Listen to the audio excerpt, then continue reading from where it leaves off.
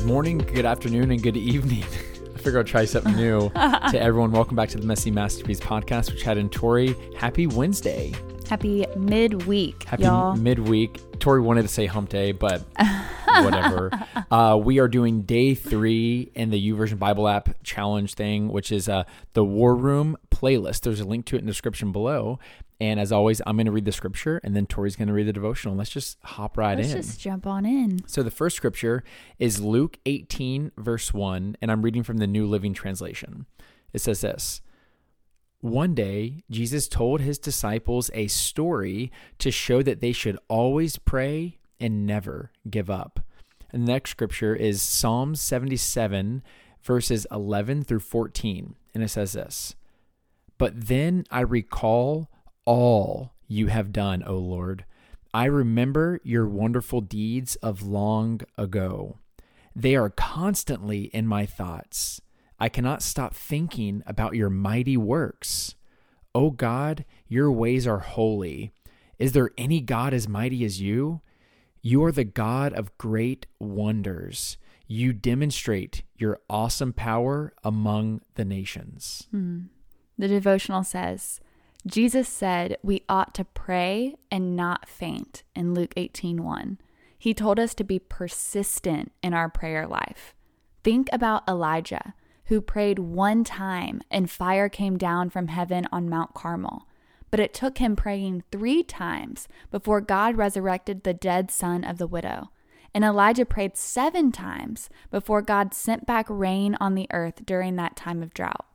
Elijah learned to pray and trust God's timing and to not give up. In Christian history, we also think about George Mueller, who lived a life that was one of the greatest demonstrations of answered prayer. When he died, he had 50,000 documented answers to prayer. 5,000 of those were answered on the day he prayed them. Of course, that means 90% of the time, George Mueller just kept waiting and praying. He prayed for 63 years for one man to come to Christ before that man ended up doing so. Like Elijah, George Mueller learned that we can trust the Lord. He said, don't let yesterday's seemingly unanswered prayers stop you from praying in faith today. So we want to encourage you, pray. God knows his perfect timing. He may answer right after you pray. He might wait weeks, months, or even years. He will wait until he is most glorified in your situation. So don't give up. You can wait on the Lord and trust his timing. Keep on praying. Amen. So good. So powerful, and such a nice reminder that the Bible gives to us, because I, for one, am kind of one of those people where it's just like, if it doesn't answer the first time, okay, fine. I guess I'm not going to get what I want, you know? It's like you start taking things so personally, you know, and you forget about all these great pieces of wisdom in scripture about Elijah, you know, praying how many times, and you see so much of it and you're like, oh, wow, like I do need to be consistent in prayer, because prayer is not about me just getting things from God. There's so much more. And that's why I loved what we talked about yesterday with the ACTS method, is that there's so much more happening in prayer than am I getting my way? Absolutely. And I feel like we actually haven't talked about this in a while, but I feel like I've had some like personal revelations as it's like come to us trying to have babies. And, you know, now it's been 8-ish months. And for a long time, that felt like the longest time ever. But in this past month, the Lord has just so vividly reminded me that he knows our children already. And he knows exactly the day that they're supposed to be born for such a time as when they're supposed to be here. And when I pray for that, I should pray his will and his timing, because those are so much better than mine, right? And who am I to say that my timing is better than the Lord's just because it's like my desire right now and what I want right now. And I feel like we've actually experienced so many delays in our home build and like getting into our home. Like we're getting in months later than I think we originally thought. And we're already seeing God's faithfulness over that. that. Yeah. And once we actually get into our house, we're like, oh, that's why there were all those delays. Like, it makes so much more sense now. The Lord, you're so faithful in the things that we don't even like think about at the time. We just want it our way. I just want to be in that house already. You know, I just want to be pregnant already. But I know that the day we do get pregnant, in the name of Jesus, I'll be like, this is why, you know, this is why this timing brings him more glory. Yeah. And I think to piggyback off of that, we don't always know what God's doing. It's so true. And I just want to share a quick little story from my pastor, Michael Smith. I'm going to like probably mess up the story. I'm going to say it super quick. So Michael Smith, back in college at Florida State, actually, he was at this party one time, and, you know, he was a believer, and he's not getting wild or anything, but he's having a good time. And he sees this guy who definitely kind of struggles with alcoholism, you know, a younger guy. Yeah. And then the guy was just like, man, I got to quit all this stuff. And Michael Smith said, you know, hey, I'm going to pray for you every day that you could get help stopping. And then he did. And then about 3 months went by. Michael Smith just kind of let go of it from his prayer life. And, you know, because he hadn't seen the guy, he's off doing his own thing. Yeah.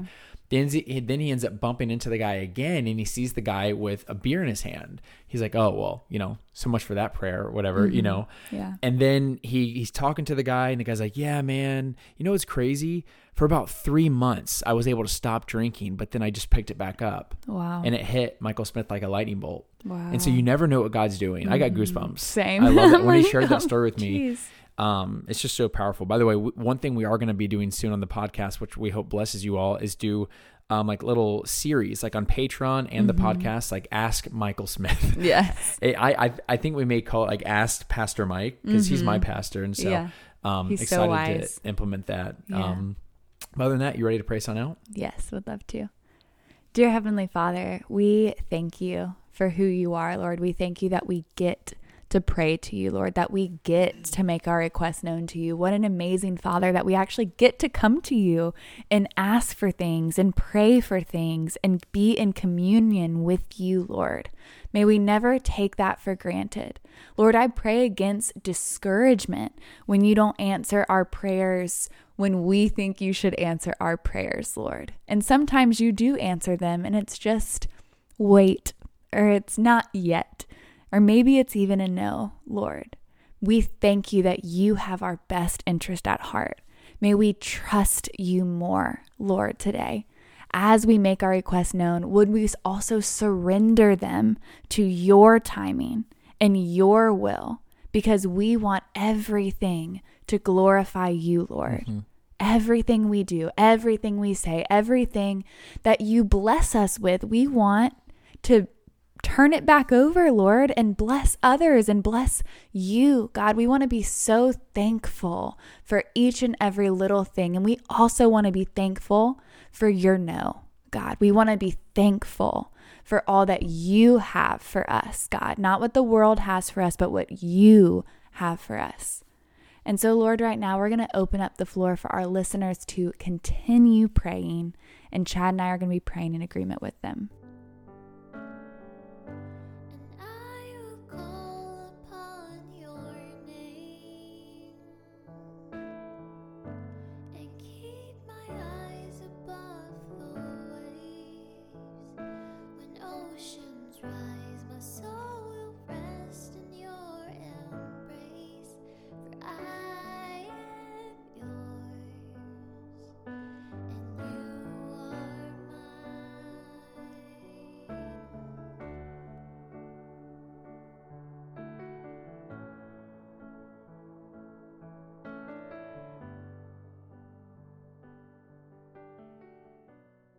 Amen, God. Amen, God. Amen, y'all. Just want to second what Tori said, and just being so thankful for what God is doing and not stressing so much about what God is not doing. Yep.